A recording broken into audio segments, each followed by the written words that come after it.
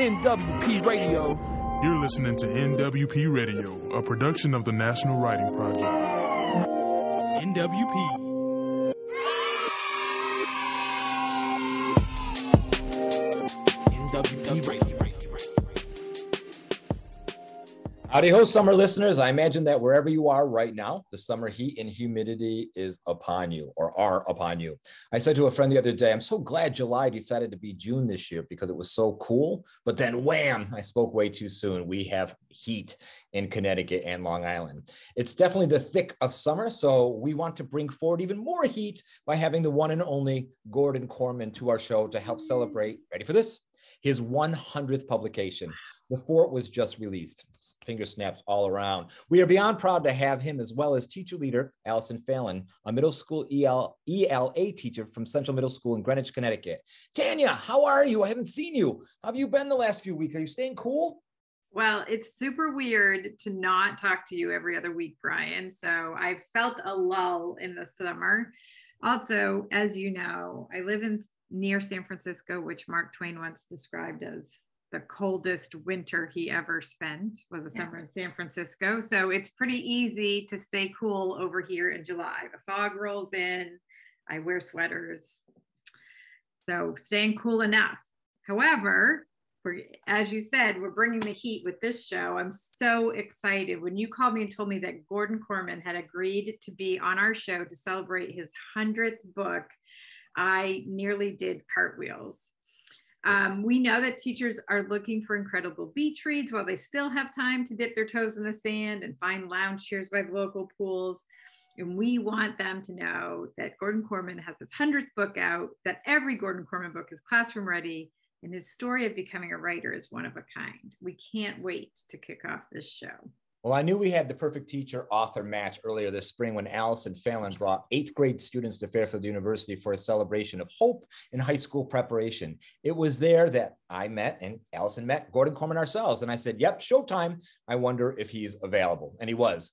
Gordon Korman introduced himself as a regular guy who just happened to write 100 books for kids and adolescent readers.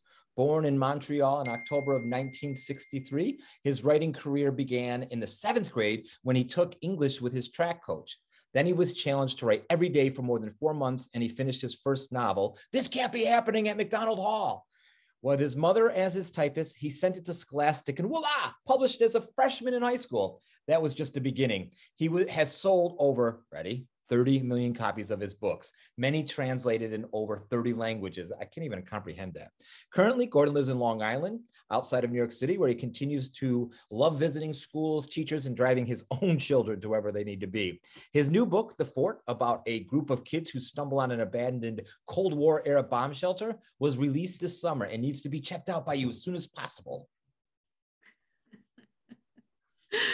We're so excited. And also that, Brian, you have introduced us to yet another perfect teacher, writer, interviewer. I'm excited to be able to introduce everybody to Allison Fallon. She is an 8th grade teacher and department head at Central Middle School in Greenwich, Connecticut. She's been teaching for 14 years as a fellow National Writing Project member, a CWP graduate, and teacher. In 2021, Allison was awarded the Distinguished Teacher Award for Greenwich Public Schools.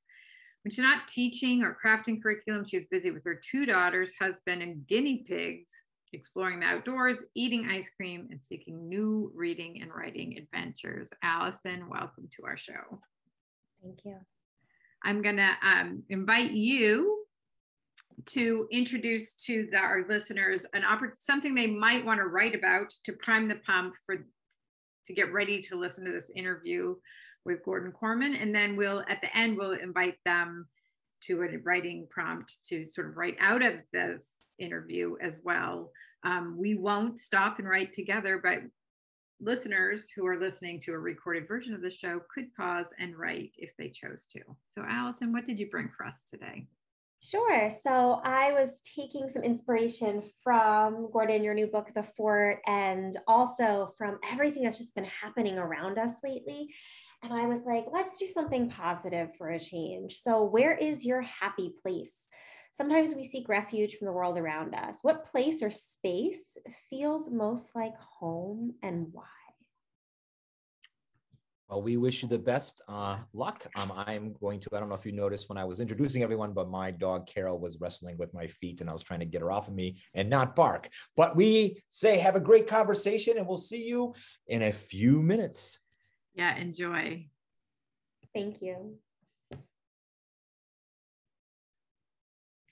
Well, I have to say I am honored to be able to interview you, Gordon. It was a pleasure to get to meet you briefly when my middle school's 8th grade came over to Fairfield University in this past June, and for you to make the trip up, thank you. It was lovely, and the kids were just raving about the experience, and I'm super pumped to ask you these questions and get to know a little bit more. Yeah, so that was a lot of fun. What a great group of kids. Yeah, they are, and especially everything that group has been through. They really didn't have a middle school experience with COVID. The last time they had real school was 5th grade. So it was nice to finally take them on a field trip. It was like their first field trip since 5th grade.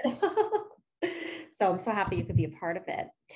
So we have a few questions that I would love to hear and I'm sure our viewers would love to hear your responses to them. And I have to say, I was peeking around a little bit at your website. So the first question might sound a little bit familiar because I borrowed some of your own words here. And I am curious about the following. So there's something special about creating a group of characters and taking them out for a spin like a well-tuned Lamborghini. Those are your words, Mr. Corman. Can you share with us some of your favorite characters from your writing, as well as some of your favorite from other literature? Wow. So, in my own books, there's always, I have a bad recency bias, so, the crew with the fort is just very much in my head right now, because that book just came out, and you're always sort of, I don't really have a favorite, but I always sort of get the most pumped up about what's newest, but,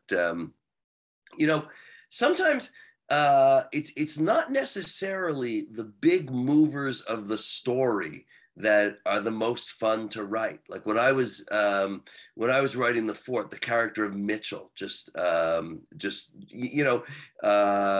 a great kid, but he's got some problems, and he suffers from OCD, and he sees the world, I think, in just a really, it's poignant, yet it's really kind of fun. Like, it was great to tell the story from his perspective. I tell a lot of books where I narrate each chapter from a different character's point of view, and it's just a really fun way to get into kids' heads. But my time inside Mitchell's head was I think my favorite writing this particular book. But I've got a few, Jet Baronoff from Unplugged is the son of a tech billionaire. Like in a way, he's sort of tech royalty. His father is the founder of Fuego, the largest tech platform in the world. Fuego is bigger than Apple, Google, and Facebook combined. I wrote an older book called Schooled, and the main character is this kid, Capricorn Anderson, who was raised by his grandmother on the remnants of the hippie commune that she formed in 1967. So this kid, a today 8th grader, with which I'm sure you are familiar, is basically a 13-year-old hippie. He wears ponchos and love beads and peace signs and tie-dye, and he's never watched TV, and he's never had a haircut, but also he gets to school as an 8th grader. They show him his locker because he's been homeschooled on this commune, and he kind of can't figure out what it's for, because he's never really owned anything, right? Like on a commune, everybody shares. So it was just a fascinating character to write about, just because almost like even the most mundane things that you show him from the real world, he sees almost as an alien, kind of seeing them for the first time. But I don't know, it's really hard to pick out characters from literature that are my favorites. I mean, a huge fan of what you would call old school middle grade, right? Like I was in fourth grade the year Tales of a Fourth Grade Nothing was published. I don't know if it was my favorite book, but it was the first book where, you know, I could be one of these kids. I could be a fourth grade nothing. You know, The Great Brain was a favorite of mine. The Kids in the Mad Scientist Club, that's sort of maybe where I kind of discovered the ensemble cast of kind of protagonists in kid lit. And I got to go back to, you know, when you're talking about adult books, this may seem a little out there, but if you're familiar with the Pulitzer Prize winning A Confederacy of Dunces, the character Ignatius Riley, the protagonist of that one, is, I think, one of the most unique, well-drawn, tragic yet hilarious characters I've ever experienced in literature. That's awesome. It's interesting. And you've mentioned Tales of a Fourth Grade Nothing. I was in fourth grade when not the book, but the TV series Hey Arnold came out, and he grows up in the city, and I'm from Brooklyn, and the idea of being on the stoop and having the apartment. And I remember just being like, I feel so connected to this. So it's funny when kids now they come in and it's like retro to wear Nickelodeon stuff, and I'm like, oh, it's Hey Arnold.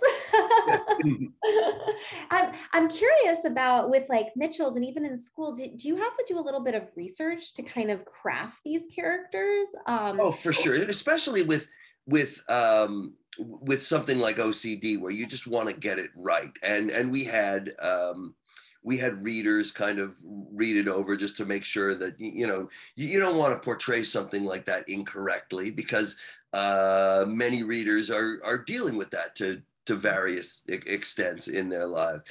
I guess in a way, like the fun part of the fort was the whole retro of it. You know, that you know, this bomb shelter that they discover, it's kind of an old fallout shelter from the Cold War, is also inadvertently a time capsule to kind of like the 70s and early 80s. And that was sort of my time when I was, you know, probably a middle grade to young adult to college kid, you know, and so in a way it was kind of like a tribute to the stuff that was the coolest when I thought stuff was, when I was the most inclined to find stuff really, really cool. And having a bunch of today's kids sort of experience it as kind of in a kind of a retro way was sort of a little personal pleasure that I took out of writing The Fort. I have to say, I not even a few pages in was like, I'm going to love this book, because although I'm an English teacher, I do enjoy history quite a bit. And my favorite time period is that Cold War era. So to go back in time and kind of see this, I was like, I am hooked here, because this is something that if I stumbled upon as a 12, 13-year-old, I would be fascinated. So that actually leads me to, I have a specific question for The Fort. I'm very excited to see that you're tying together aspects from the past and the present. So it's taking place in this abandoned bomb shelter, and you have like this hurricane ripping through their town. Was it intentional to include these social issues in your text? How do these topics and eventual themes get communicated to readers? And what led you to choose such topics for this particular book and these particular characters? Well, I mean, for the hurricane, I have to say it's just sort of a plot device, right? I mean, here's this underground, you know, structure that has been kind of undiscovered for all these years. And so the hurricane to me was sort of a plausible reason why what's been lost for all this time is suddenly the hatches kind of uncovered by the storm.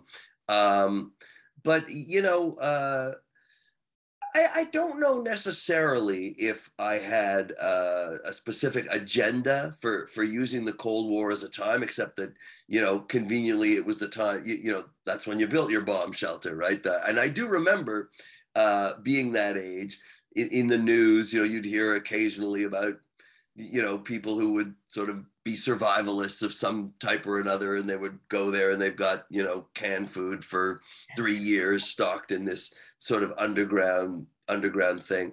I think more significantly for the message that I was trying to sort of communicate in the fort was the fact that the town is just kind of like a factory town, where the factory has not shut down, and a lot of people have been laid off. And Mitchell's mom, for example, used to work at the factory, and to replace that, she's working 3 jobs around the clock, no health insurance. So I sort of wanted to speak to that particular reality that many kids have to deal with today. And the other idea is, I think there's something very universal about having a fort, right? Having a clubhouse or a hiding place, like a place that is 100% totally yours. But I also wanted to involve a kind of a cast of characters for whom that fort is especially meaningful. It is, there could never be a group of kids who needs a place like that more. Of course. Yeah, absolutely. It's really interesting to kind of see how all of that kind of meshes together in a story to make sense. And it's really interesting. And I guess like looking at your 100th book and then looking back at the books that I've read that you have written and titles, it seems that you write quite a bit about war stories, and war stories particularly for young adults. So some people may feel that war and kids don't go together and that it might not be the best topic for young minds to explore, but what led you to write these stories, and what is the value of writing such stories focused on such young adult audiences? Why tell these war stories to young adults?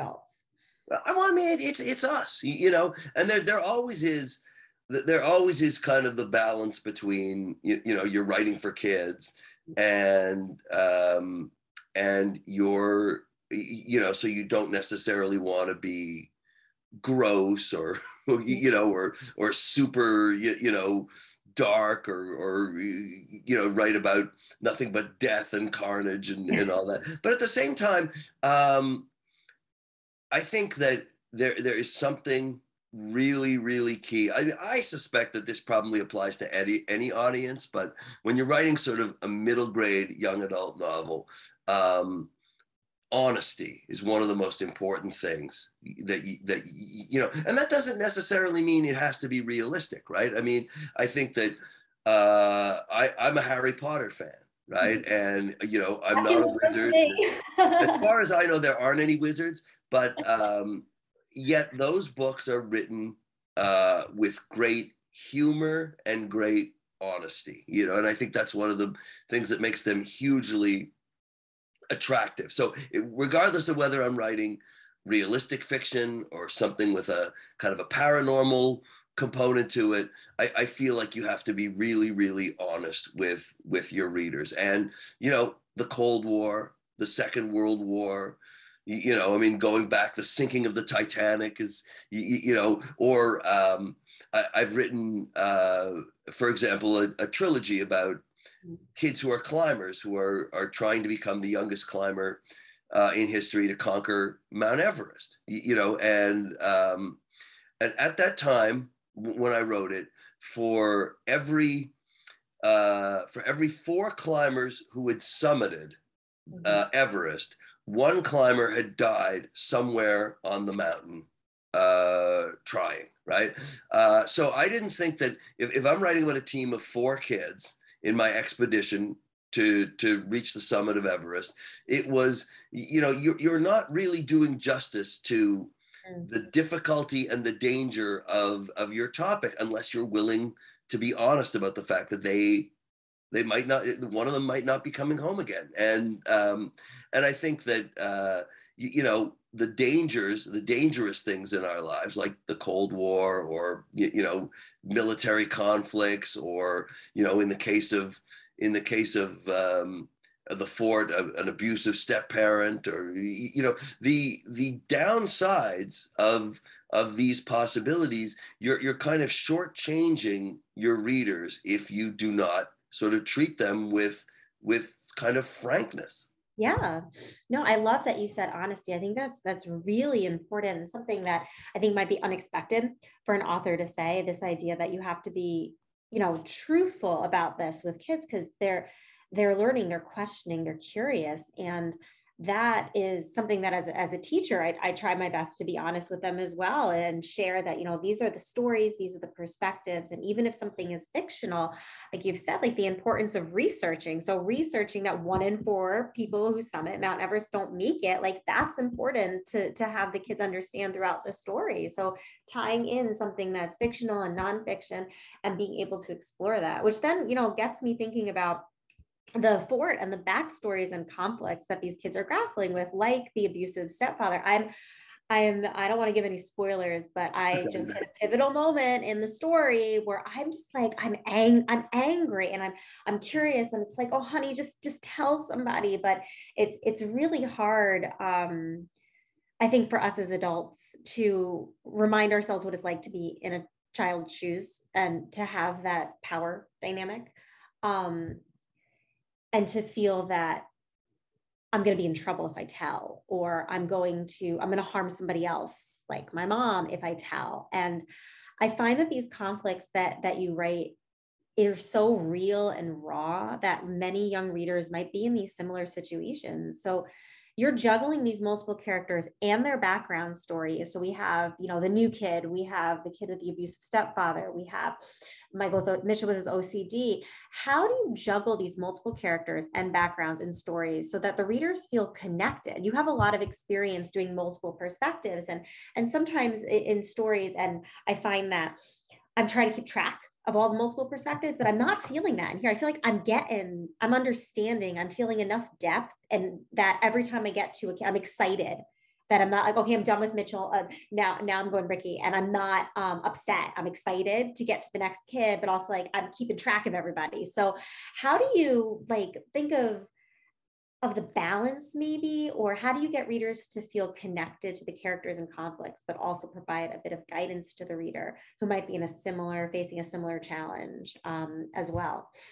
Well, the beauty of it, and this has nothing to do with me or my book, is the kids are kind of used to it now, right? Like a lot of books are told this way today. And I know when I first started doing books from multiple perspectives in back in the 90s, I would hear things like, well, I was kind of got confused here and there. I wasn't exactly sure who was talking at any given moment.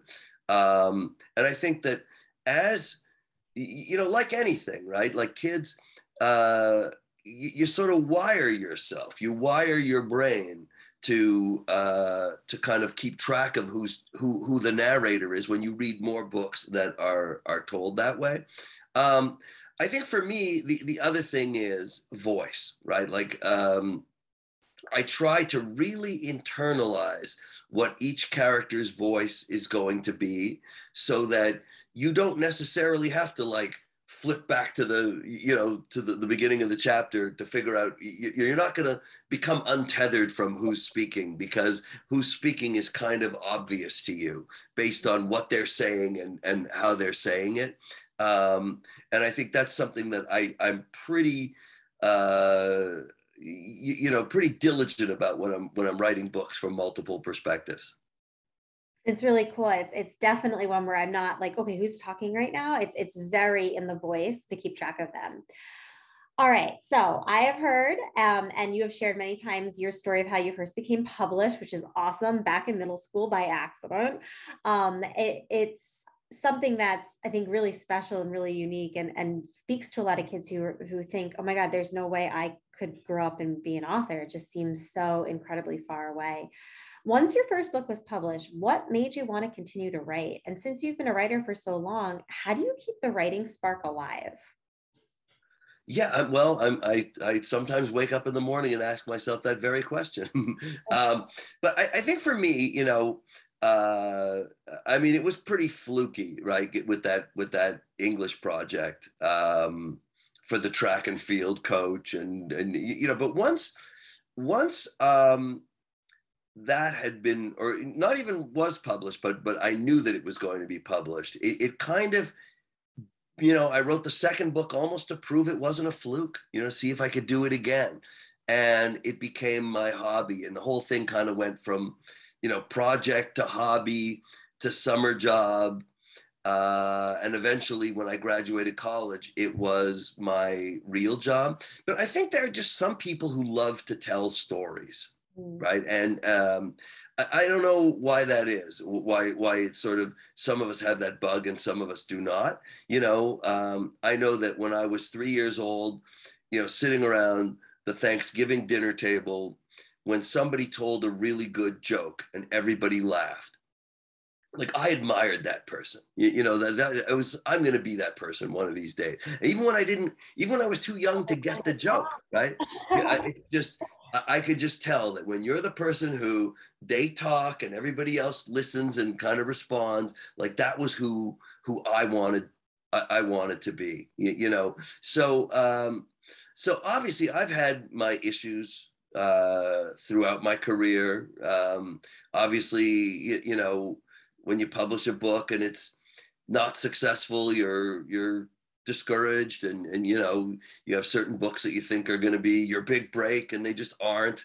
But then those are balanced out by things that kind of come out of nowhere and find their audience, and they've got that spark, and boom, they just work. I have a book, Restart, that I really thought was going to be, I didn't think it was going to be like a particularly successful book, and it's it's really has actually since been my bestseller, and has just consistently found a home in schools and in classrooms, and it's just kind of magically connected with an audience, and you never know. So I think it's just it's just you kind of try to accentuate the positive, right? Like sort of zoom in on the things that are really working for you. Kind of, and you can't keep yourself from getting discouraged when something doesn't work out, and you just keep at it. And one of the things that I'm really kind of proud of is that, so if you look at my books, when you think of somebody, let's say like a band or something like that that's been around for 44 years, generally the pattern is that all their famous stuff was like a long, long time ago, and all the really good stuff. And now they're just, they're on their 14th nostalgia tour, right? I remember when I was a freshman in college, we all went to see the Rolling Stones in 1981. And we even had a sense then that it was kind of like a nostalgia kind of tour. And, 41 years later, they're still out there, right? But for me, one of the things I'm really proud of is if you look at my most successful books, the ones that are really sort of connecting with an audience, it's all like lately, Restart, and, The Fort, and Operation Do-Over, and Ungifted, and The Unteachables. Like a lot of those, a lot of my most successful things come from the last certainly quarter of my writing career. That's awesome. You're still climbing that mountain. That's impressive. It is. I still honestly feel like my next book can be my next book. My best book can be my next book. I really believe that. That's amazing. That's a fantastic mindset to have. So with all of your experience writing books, I know that you write a lot. You write predominantly fiction books, but what aspects of yourself and your lived experiences have you included in your work? And how do you choose which real experiences, traits, people to add to your stories? I guess I don't really think of it that way. I mean, I'm kind of a plot guy. And so a lot of times, I almost look at my characters as like, the team of thieves in Ocean's 11, right? Like they are the team of characters and personalities that you need to execute the plot, right? To complete the operation. But certainly, you know, I've always been a suburban kid, you know, living sort of not in, but sort of outside a reasonably large city. So I think a lot of my books read like that. Some of my experiences, you know, I don't want to like necessarily get people sort of reading through my books with a fine-tooth comb, but I would say more of my characters are only children than would normally happen in the world. And I'm an only child, you know, so inevitably a certain amount of your own experience is going to sort of seep into those sort of stories and tropes and kind of themes that keep coming up again and again in your writing. That's cool. That's interesting. I love how you say that your focus is on the plot, because I definitely like when I'm personally reading, I guess I zoom into the characters, but I like to see this other perspective too.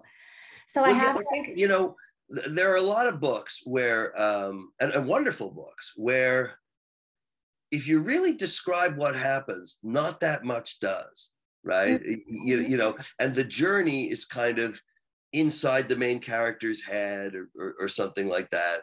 And again, like I said, some of my favorite books are like that, but that's kind of not me. You know, I like books where, you know, where a lot happens, especially also when I think of kid readers, particularly, right? There's sort of like the best part perspective, right? Kid walks up to another kid, like, "What book did you just finish?" And, "Oh, what were the good parts? You know, what were the best parts?" And I want, you know, it shouldn't be like, well, there was this moment where, you know, he or she reflected, and I want it to be like they did this, and then this happened, and then this happened. You know, that's kind of my thing. You know, I always tell kids when I'm writing, you know, I find middle school kids, particularly, when they say, you know, "Oh, my problem is I keep writing and writing and writing, and I don't know how to make it end," it usually means it never started, right? It's just sort of a premise, not a story. So I'm really, really big on, you know, the most important thing is making the jump from premise, you know, basic idea, to something that has a beginning and a middle and an end. And so I always want to have the beginning, at least some sense of the ending, and 2 or 3 kind of major moments in between, right? If I was a movie maker, I'd say like set pieces, you know, like those big moments. And I think that's, well, it's either that's one of the reasons why I'm a plot guy, or maybe I'm a plot guy because I think in terms of those big moments. That's pretty cool. That's a really interesting way of looking at it. I'm glad you shared that. So I have to ask, I'm going to ask the COVID question, but when I refer to COVID here, I don't just mean the physical pandemic. I mean, like everything that's happened in the past, like 2.5 years. So these have been extraordinary years in every sense of the word. We've collectively and individually each experienced COVID and everything that comes with it.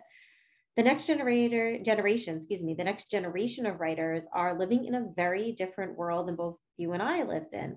What advice do you have for today's young writers? How can they use their experiences the way you have to craft these stories? What's going to come out of this from this particular generation of young adults? I mean, I kind of find, and this has nothing to do with COVID. This is something that's been true for a long time before 2020 ever began, is that when I look at writers my age and older, they all kind of fell into it, right? You know, I got this weird, you know, the track coach had to teach English in my school, and, you know, John Grisham was a working lawyer, and, you know, Louis Sacker got a law degree, and then his book got published, and, you know, and when I look at the generation younger than me, they all wanted to be writers from the very beginning. They were the kids who wrote for their, their middle school and high school literary magazines, and they took writing courses in college, and they sort of fashioned their careers to be writers. So I am almost jealous of the next generation of writers, just because it's something you can kind of choose to be like young, and it is, I mean, anytime you're in like a freelance business, right, where you're sort of, you don't have a what my dad would call a real job.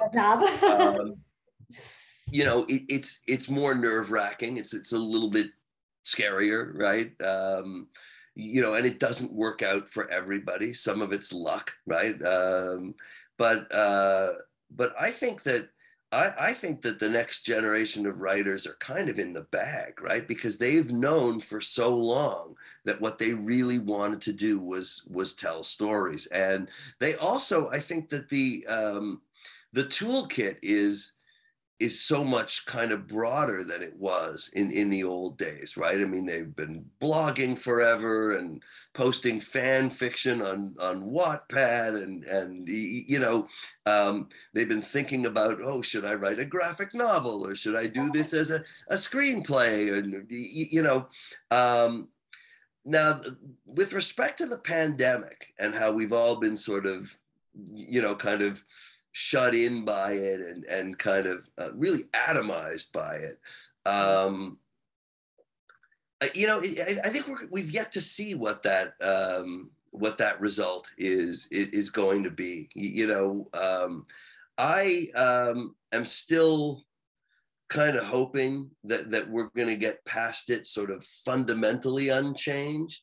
But certainly something is going to come from how virtual our lives have become.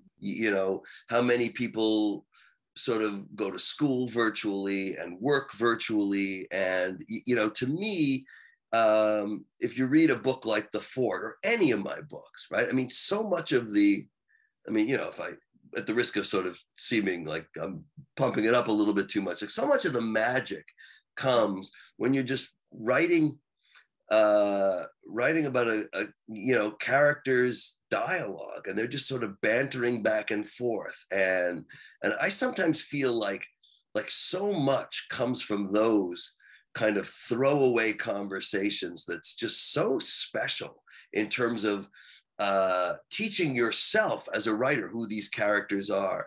And I almost wonder if I hope that is not something that gets lost as kids grow up spending more and more of their time not in physical contact with the people that they're interacting with, but doing it virtually.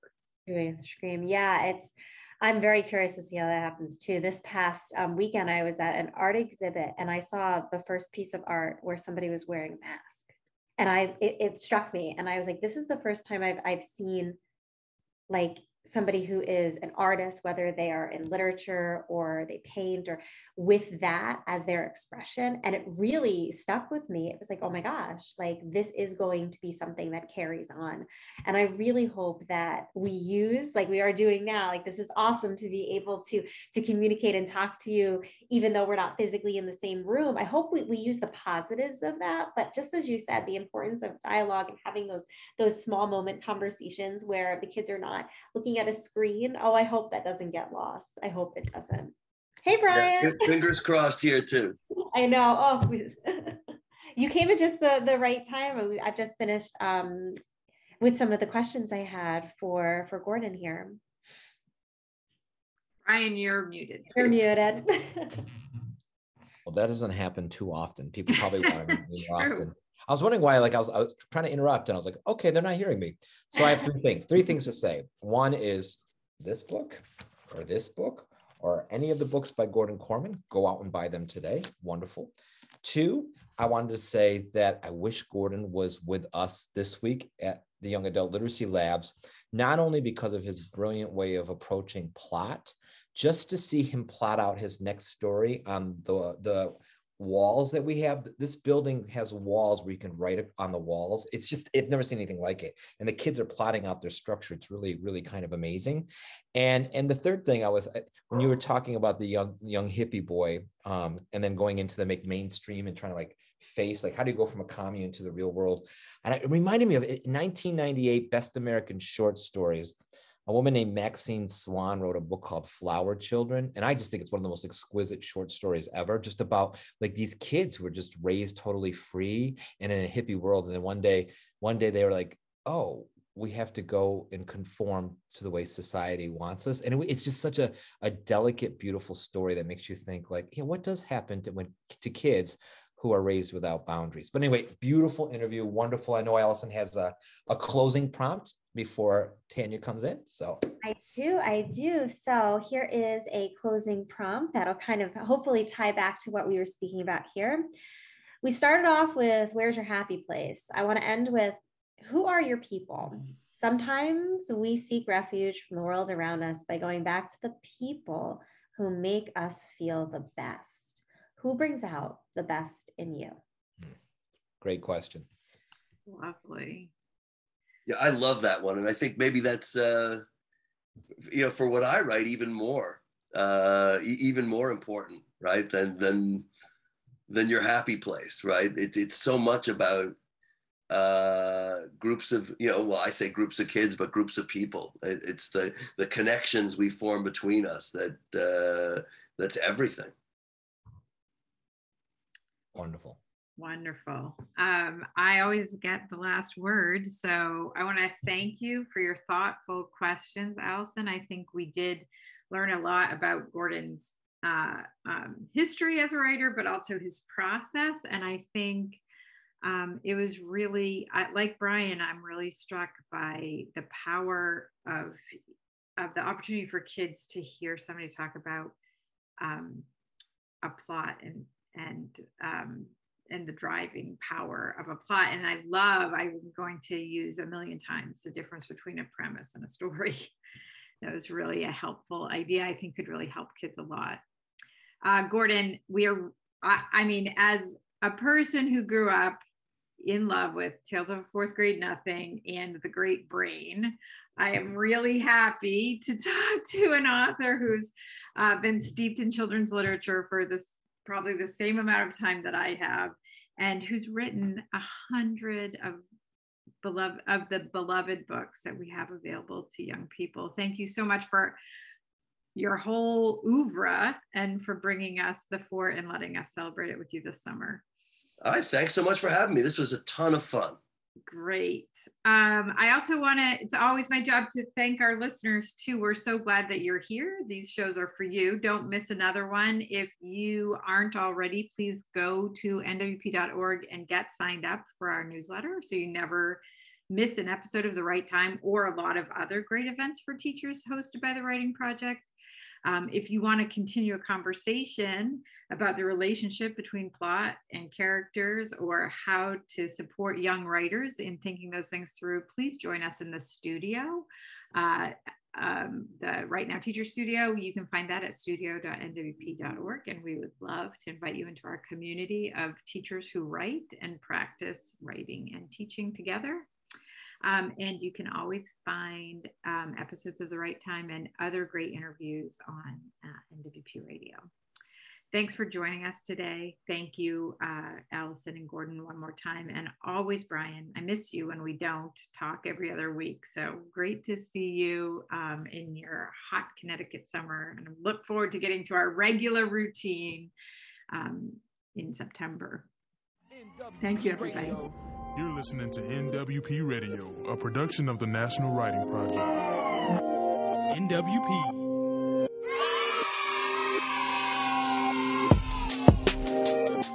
NWP Radio.